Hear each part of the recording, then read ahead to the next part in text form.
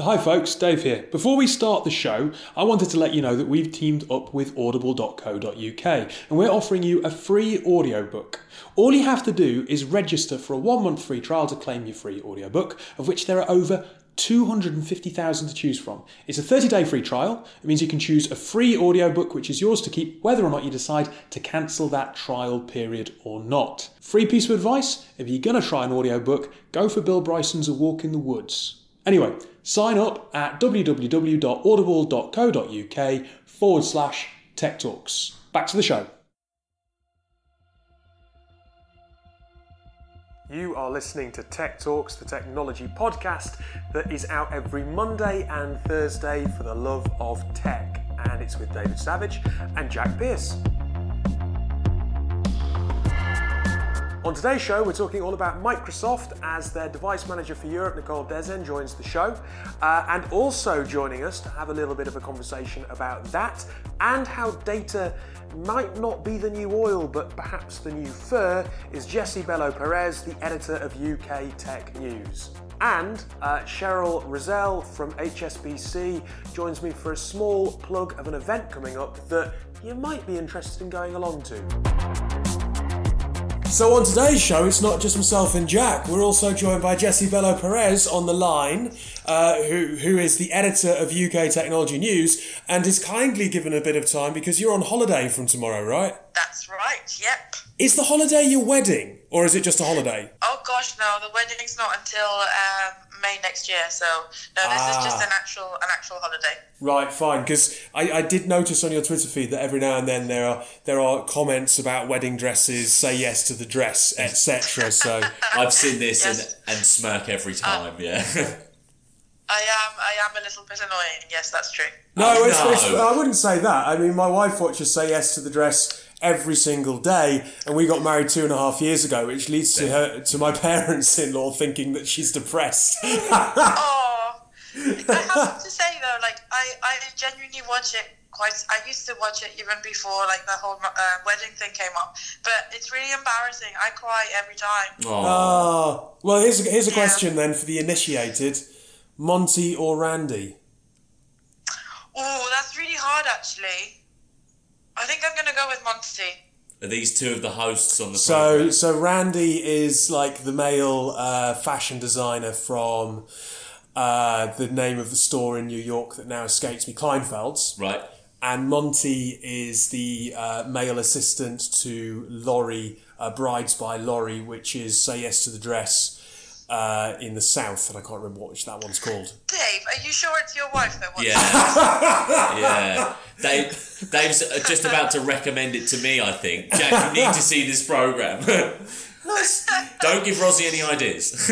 Anyway, so on today's show, we've got Nicole Dezen. Nicole is General Manager Consumer and Device Sales for UK and Ireland at Microsoft. But stick with us as we go through the show because later on we will have a news article and that is taken from UKTN. No guessing who's chosen the article today. I hope that she can guide us through it. No, but that's all about data, so worth staying tuned for. But first of all, we have the interview with Nicole. So today we're joined by Nicole from Microsoft. Nicole, what is your job? Probably best to make sure that you describe your job title and I don't make a hash of it. Sure. So I lead the consumer and devices business for Microsoft in the UK and Ireland. What that means is I am responsible for our consumer products. So that's Windows, Office, Surface, and Xbox. Mm-hmm. My team works with all of the retailers in the UK and Ireland where you would go buy those products for yourself or for your family. And we also work with the device manufacturers, OEMs, PC manufacturers that make PCs that you would buy for yourself or for your family. They also make devices for students and educational institutions as well as for businesses. It must be quite a fun role because you've got B2B, B2B2C, B2C, all sorts of demographics. You've got gamers, you've got people who work. That must make it quite interesting, but at the same time quite complex. I love it. It's never the same day twice. What got you into this role? Because you've been at Microsoft in a couple of other roles before this role. How did you find yourself taking this particular path? So I've been with Microsoft for 11 years. I actually started in our enterprise business in California. Yeah. And then I moved to Redmond, to our corporate headquarters, and I had a series of roles working with our PC manufacturer partners. Some in Redmond. I spent some time in Asia managing some business there.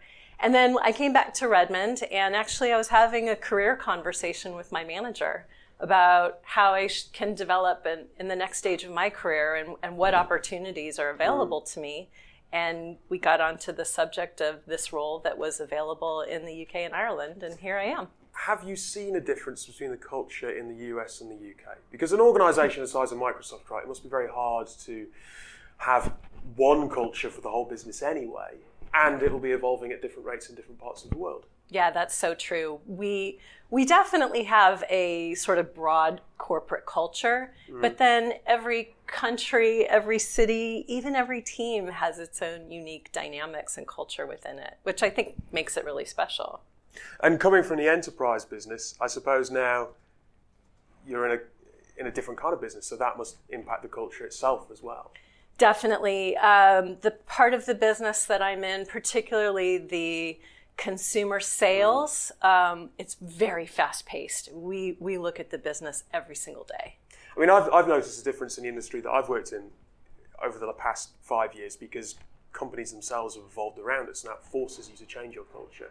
I suppose as tech has gotten bigger, it's more in the limelight. You know, you've gone from a case where petro companies were the biggest companies in the world. Now tech companies are the biggest companies in the world. They're in the spotlight. Has that had an impact as well? Kind of external pressure, a little bit more of a spotlight on the business and what it does?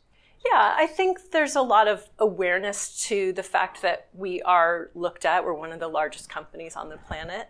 I think we have a real sense of responsibility because of that. Yeah. I also think a lot of it has been driven by Satya Nadella, our CEO, and his call to action to the company and to our employees about what we stand for. And I suppose it's interesting because Microsoft is it was the big technology company. And if you look at the market now, you'd probably argue that Amazon, Google, and Apple are the three that most people would immediately think of. And then Microsoft's there because it's just everywhere. But it's almost taken on an idea that it could almost be a utility. It's just everyone uses its platforms. The games are there, but you probably don't necessarily think of Microsoft.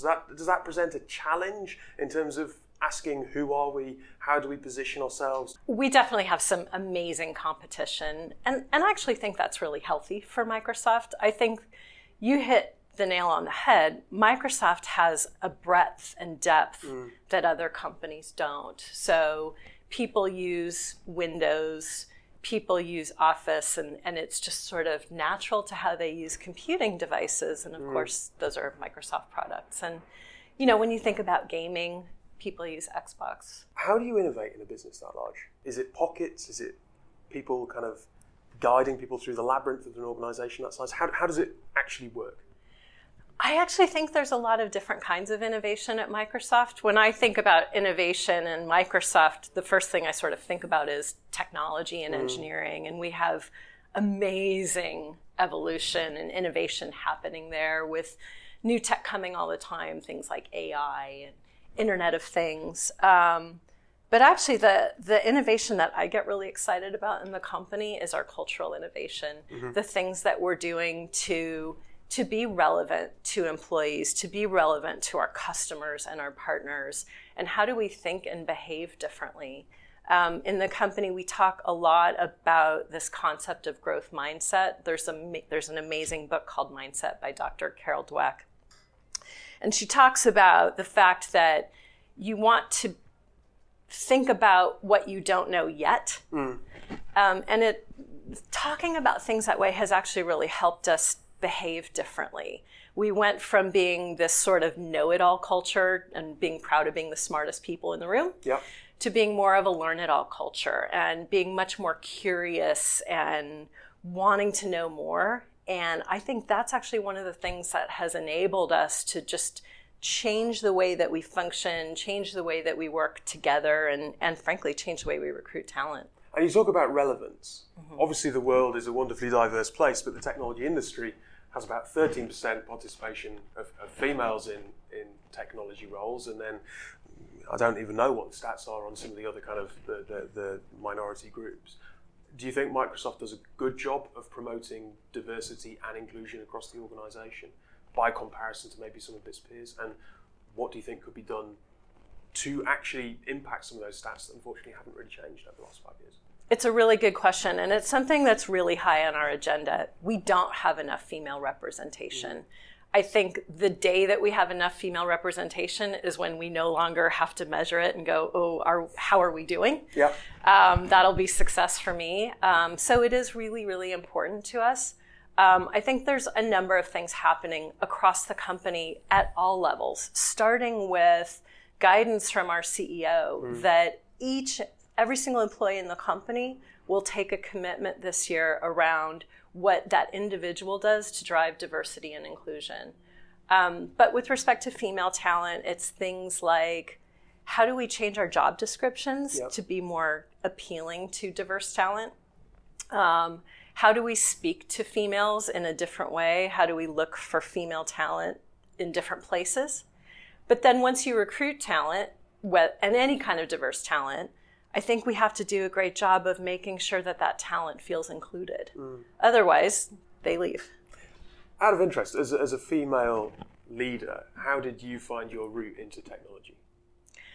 I sort of stumbled into it. Yeah. So I started working right after I graduated from university, and I started in sales. What did you study out of interest? Social sciences, so right. Not tech, not STEM. And I went into sales because I didn't actually know what I wanted to do. And some friends told me that I could use my personality and ability to influence to have a career. That seemed good. And I started in the US in the telecom industry, and I sort of worked my way up. I sold long distance service to businesses, then I sold data networks, and then I sold global data networks. And I wound up in a startup in the early 2000s. It was the dot-com boom in the US. And suddenly I was heavy in tech.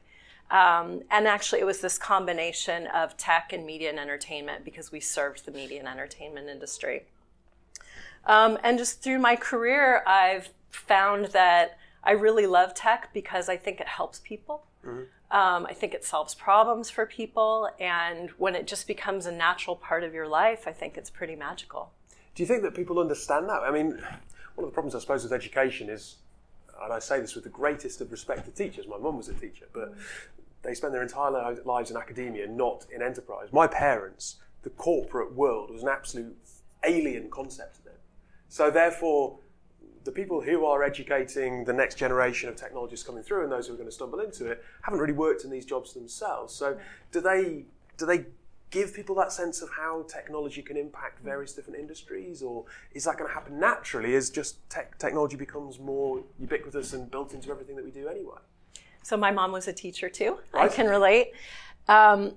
I actually think it's one of the responsibilities we have in technology to enable teachers to give their students digital skills. And I don't think it necessarily has to be about a teacher understanding everything about tech, but I think it's about how we democratize technology and make it easy and available for people so that it's just a natural extension of your life. And then, of course, those students that are hungry to learn more, we can get very STEM focused with them. Now, Microsoft is huge, and you've obviously been very successful there, but how do you attribute that success? How do you think you got noticed, and how did you build those relationships internally that helped you build your career? Wow, that's a good question. I think part of it is just being authentic. Right. I think that I'm passionate about what I do, and I think my passion comes through in everything I do, and I think that's part of what has helped me accelerate in my career because I've been really clear about what I want, clear about what's important to me, and then I want to go after it. And I've been incredibly fortunate to have amazing mentors, managers, coaches that give me some guidance along the way. And then I've really leaned into it. Is that something that you've been able to do yourself as well, kind of mentor other people? at a junior stage in your organisation? Yeah, I feel a huge responsibility to do that. I think that, to me, first of all, it's part of giving back. I've been really blessed to have benefited from that in my career, and I feel that responsibility to pay it forward.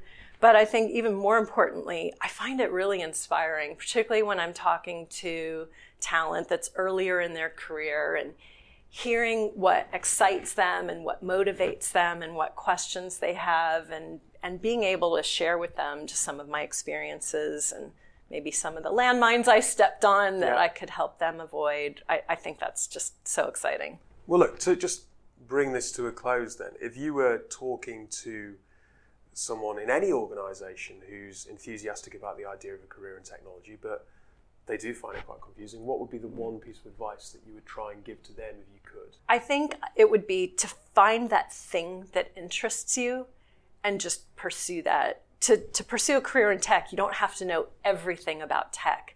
You just have to find that one thing that interests you. It could be STEM related. It could also be sales, marketing, finance. We have entire organizations around that in Microsoft. Well, look, it's been an absolute pleasure to talk to you. Thank you for giving up some time. And Microsoft seems to be becoming this kind of cool brand again, innovating and gaming and whatnot. So I hope that continues to go well. I'm sure it will do so under your guidance, but it's been a real pleasure talking to you. Thank you. My pleasure. So, Jessie, I'll ask you first of all, what points in that interview resonated in particular? I think Nicole had some very interesting points about how Microsoft has changed as a company over time, and how there's increased competition in market with regards to the likes of Facebook, Amazon, and Google and whatnot. But I think what really, really resonated to me was everything that she said around culture, and how to make sure that employees feel valued within an organization, and that you therefore have the right things in place to help them grow and develop professionally. And for a company the size of Microsoft, I can imagine that comes with a whole set of challenges that perhaps startups don't necessarily think about when they first set out to fulfill their mission. But I do genuinely believe that it's something that needs to be in the founders or C-level suite mind from day one. 100%. Yeah. I mean, I think about our business here, and I often think that the people in London, because it's the headquarters, must get a very different experience to, say, someone who's working in an office in Germany or Scandinavia, because to them, the idea that they might know the CEO or the FD would be a totally alien concept, whereas we are lucky in headquarters to see those senior people and feel that whilst we work for a big global organisation, it's actually quite family orientated too. And when you put that onto the scale of something the size of Microsoft, it must be a nightmare. And I guess geography itself plays such a big role in that.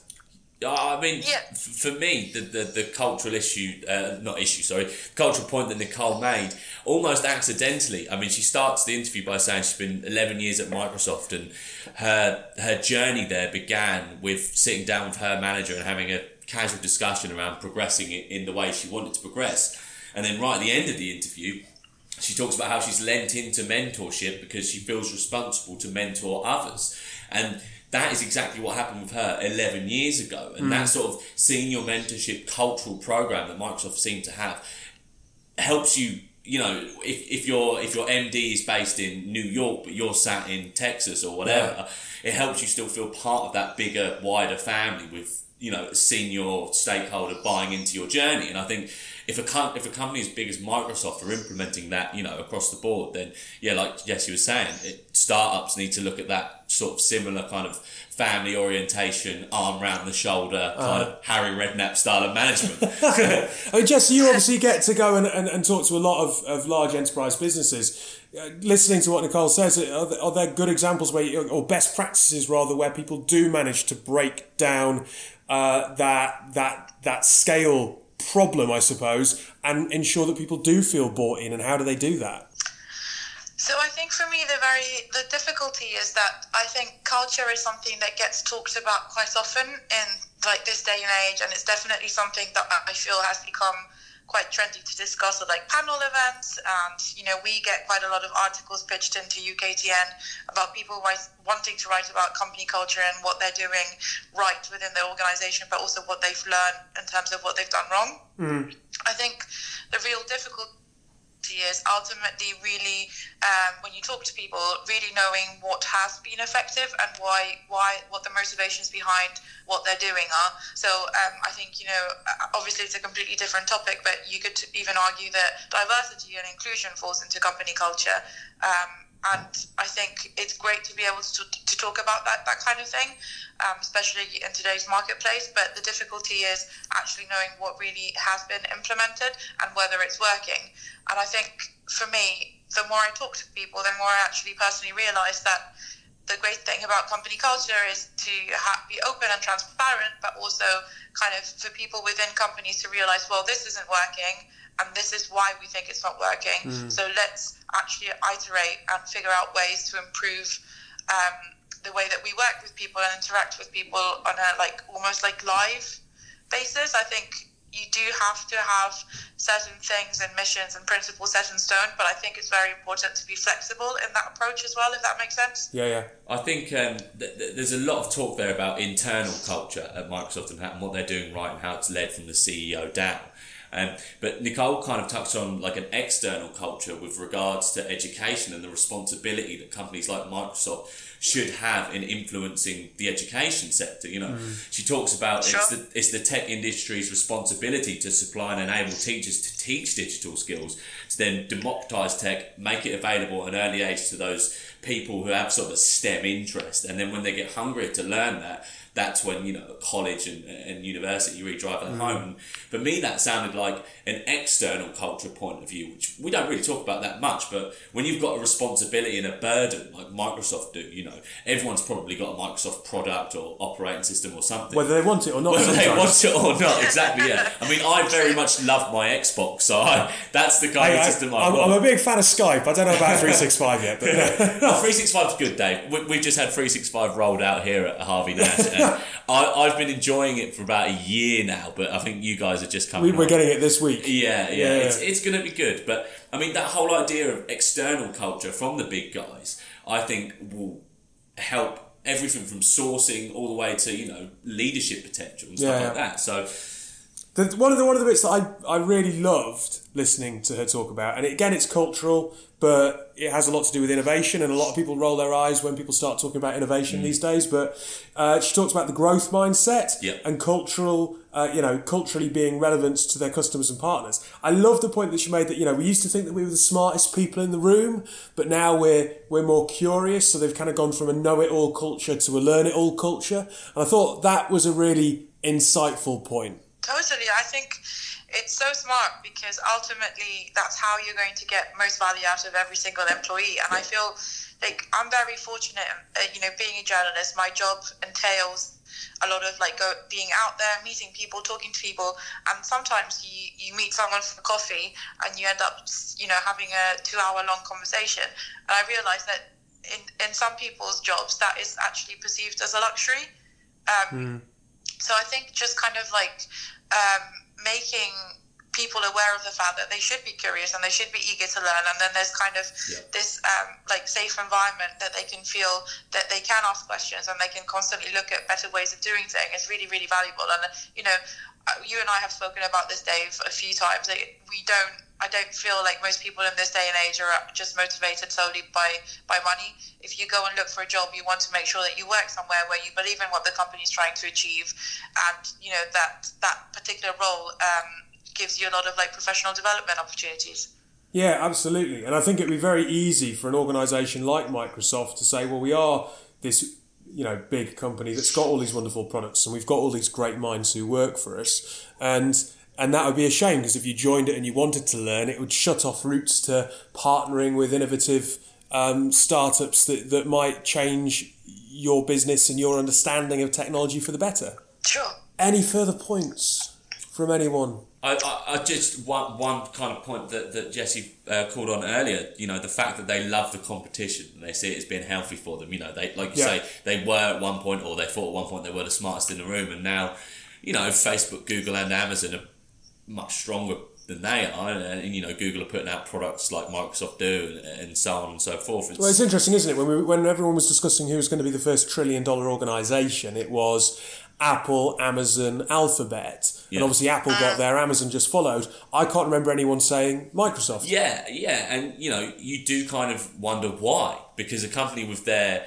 gravitas, and we all know who Bill Gates is, and he's one of the modern sort of aficionados of our time. But I feel as though to have that, I don't know what the word is, have that sort of kindness for competition, that acceptance, it's going to make them learn, grow faster, better, harder, stronger, for not wanting to quote Kanye West. You totally did that on purpose. Absolutely. Well, look, on that point then, we will go to our advert break, but do stay tuned. Jessie is staying with us because we are talking about an article on data from UK Tech News, so plenty to listen to. So I'm sitting with Cheryl, who I've known for nearly a decade, or possibly over a decade. And what's your role now within HSBC? So I run a global operations team that looks after our platform, that looks after our digital customers. So it's a new microservice and API environment that hosts all our new web and mobile applications for HSBC globally for the retail, wealth and banking sector. And the reason that I've popped down on a Friday afternoon to have a coffee with you is because you're running an event. I am. Very soon, in about a week and a half, right? 2 weeks? Yeah, so the 16th of October. Yep. I'm hosting an event in London. Where? So down in Moorgate at CodeNode. And what's it about? I felt very inspired by a lot of women in tech events that I've been to, but they all seem to run kind of the same format, where they talk about youngsters and graduates and, grads getting into STEM subjects. And I was looking for a different take, because I feel that it's kind of more organic for the younger generation to get into technology roles. I think there's a lot of untapped potential with people that are working in different array of organisations that have really valuable skills that they can apply to a technology company or a technology role. And I get asked so many times, how do you get into tech? Like, how did you get a job in tech? I had a very different background. I came from a gym instructor initially, and kind of worked my way by my curiosity in technology into a technology role. I don't kind of have any formal qualifications to back that up. I've had my many years of experience to get myself into my technology role. So I started to explore this subject and talking to many people. And actually, I found a lot of people that work in technology, they say they accidentally fell into technology. So everyone's got a story to tell of how they got into a technology role. Because I don't think anybody wakes up and says, you know what, I'm going to go and study a computer science degree and I want to get into computing or into a tech role. So I decided to go and bring in kind of a different angle, and that's kind of where the idea and the premise of the What is that angle? So it's called Unconventional Paths. Yep. I want to inspire people that are working outside of technical industry and the technology industry to come into technology, and I want to give them the tools and the inspiration to do that. So we've got Jessica Lee Jones. Now Jessica Lee Jones, actually one of my friends spotted her at a Women in Tech event recently, where she spoke amazingly on kind of DevOps and her journey of how she got into DevOps. She was charismatic, she was funny, and she was engaging and very inspirational. So we've asked her to come along and speak on our event and kind of work together with us to inspire people in the audience to actually, do you know what, I could do that. That could be me. So I'll be comparing the evening and kind of introducing all the keynotes. I've organised the event. And then we move on to kind of the panel. So we're looking to put somebody on stage who can inspire everybody and kind of talk about her background and how she got into her role. It's your first event, rather. Yes. So people should come along and support. Yes, please do. That would be fantastic, because I'm super nervous. I've never run an event at this scale. Yeah. I've helped other people organise their own events, but I'm absolutely petrified, but I'm also really excited. And you've got Gemma Lloyd because you heard her on the podcast. I did indeed. Just to, give ourselves a plug halfway through our own show. But... So I saw it on your LinkedIn. Wait, you mean you didn't actually listen? No, I saw it on your LinkedIn, and then I went on to follow. Right. And then I listened to Gemma's podcast, and I was inspired by what she was doing. And so I went on to have a look at Gemma's profile, took a look into what she was doing, realised that there was some synergy there because she's doing some work with HSBC.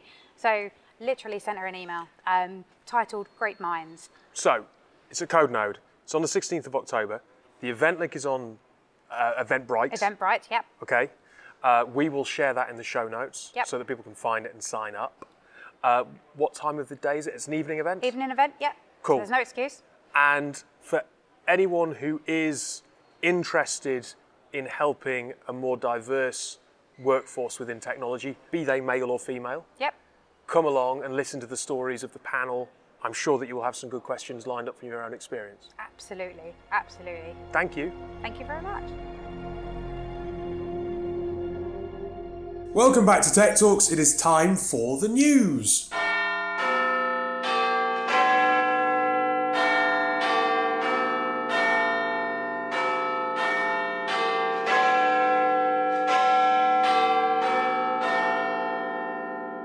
And as we've mentioned, today's news is taken from UKTN. Given that we've got the editor on the phone, I'd imagine it's one of the more interesting articles on the site right now, Jessie. That's right, yeah. Nice to have actual permission to use it as well. Given that we're just used to steal your content without telling you, yeah. So the article, Forget Oil, is data the new fur? This is an article by Harry Keane, who is CEO and co-founder of Hazy. Jessie, as we've got you on the phone, it would be rather silly of us not to ask you to summarise what the main thrust of this is. Sure, yeah. So it's an article that looks at data handling and how that's become an ethical consideration, both in the wake of General Data Protection Regulation, otherwise known as GDPR, but also in light of the somewhat recent Facebook and also in light of the somewhat recent Facebook and Cambridge Analytica data scandal. So obviously everyone is familiar with the concept of fur being this fake fur rather than real fur, etc., and the ethical considerations that go around animal trading and etc. What does Harry say here about data? Because data is something that fundamentally people need an understanding of how their data is being used. You can't stop organisations having access to your data because it kind of locks you out of the modern economy that is being built.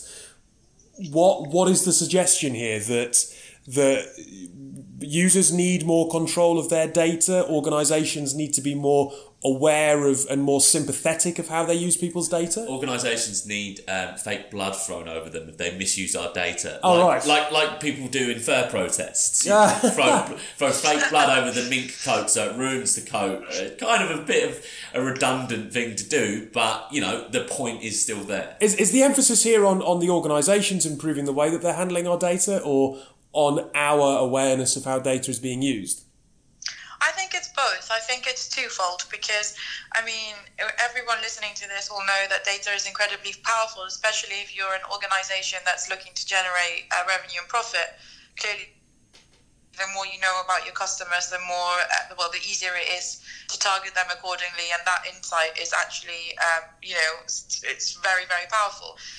But I think up until a few months ago, I don't think the general population was really, really understood exactly how much data some of these organisations, particularly in the tech sphere, actually hold. Not necessarily of actual individuals, but as a whole, being able to data profile your customer set is, as I said, very powerful. So what Harry's saying is, this is great, but ultimately we're now at a time where we have a framework that comes from the EU, which doesn't hamper innovation in the sense that you're still able to hold data, but actually means that we can be much more transparent and much more accountable in terms of how that data is handled. So I think the responsibility, his argument is, falls not only on the companies that are holding the data, but also on consumers to be aware of what data they're giving up and how may this be potentially used. Which is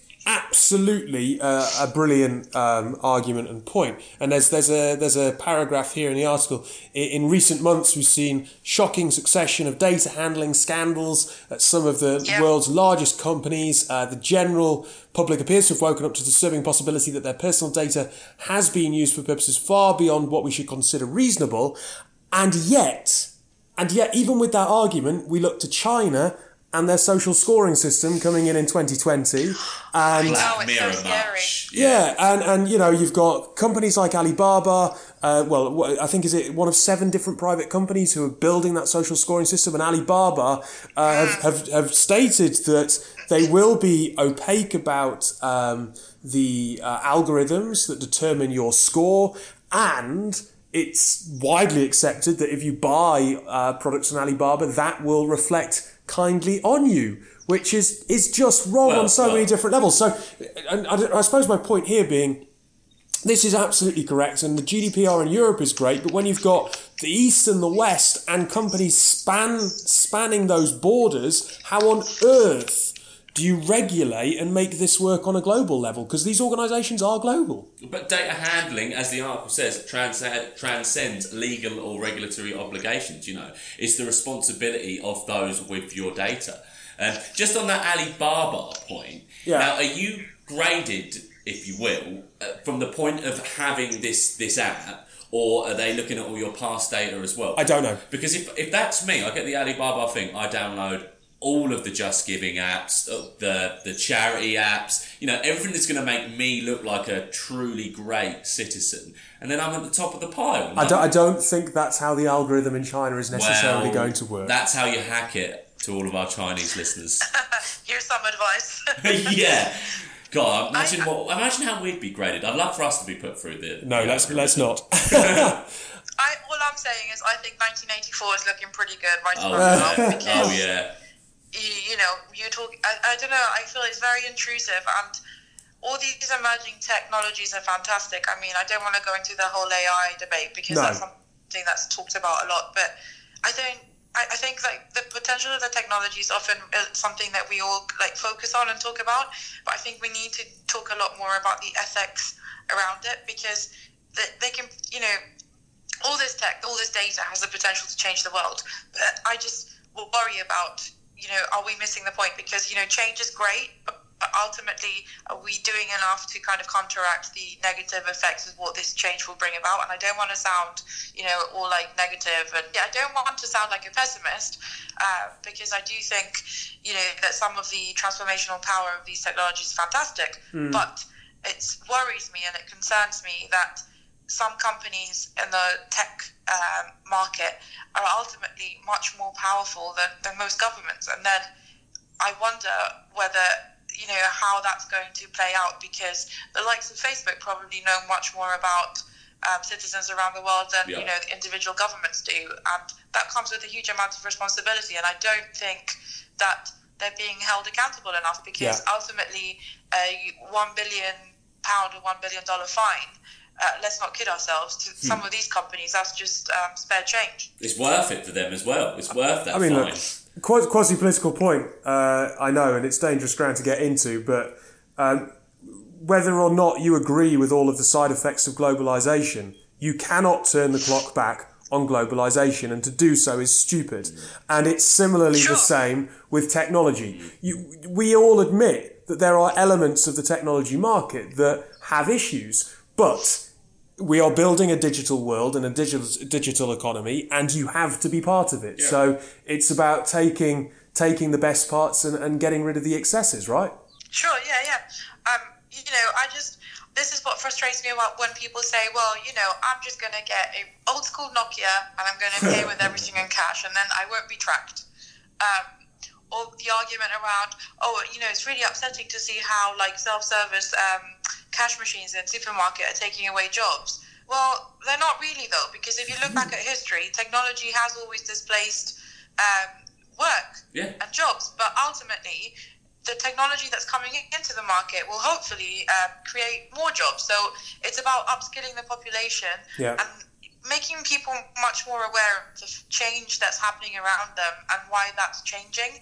I don't think we're at a point in time where any of us can be complacent to that. Yeah, absolutely. It goes back to that argument, are we doing enough at secondary school, at primary school, to get people interested in tech? Are we? But I didn't learn about data, or even just framing it in the right way. But I didn't learn about data until I joined the business here. I didn't know that my data was. I just used to thought cookies was as far as it went. Targeted advertising, but you're not taught that from a young level.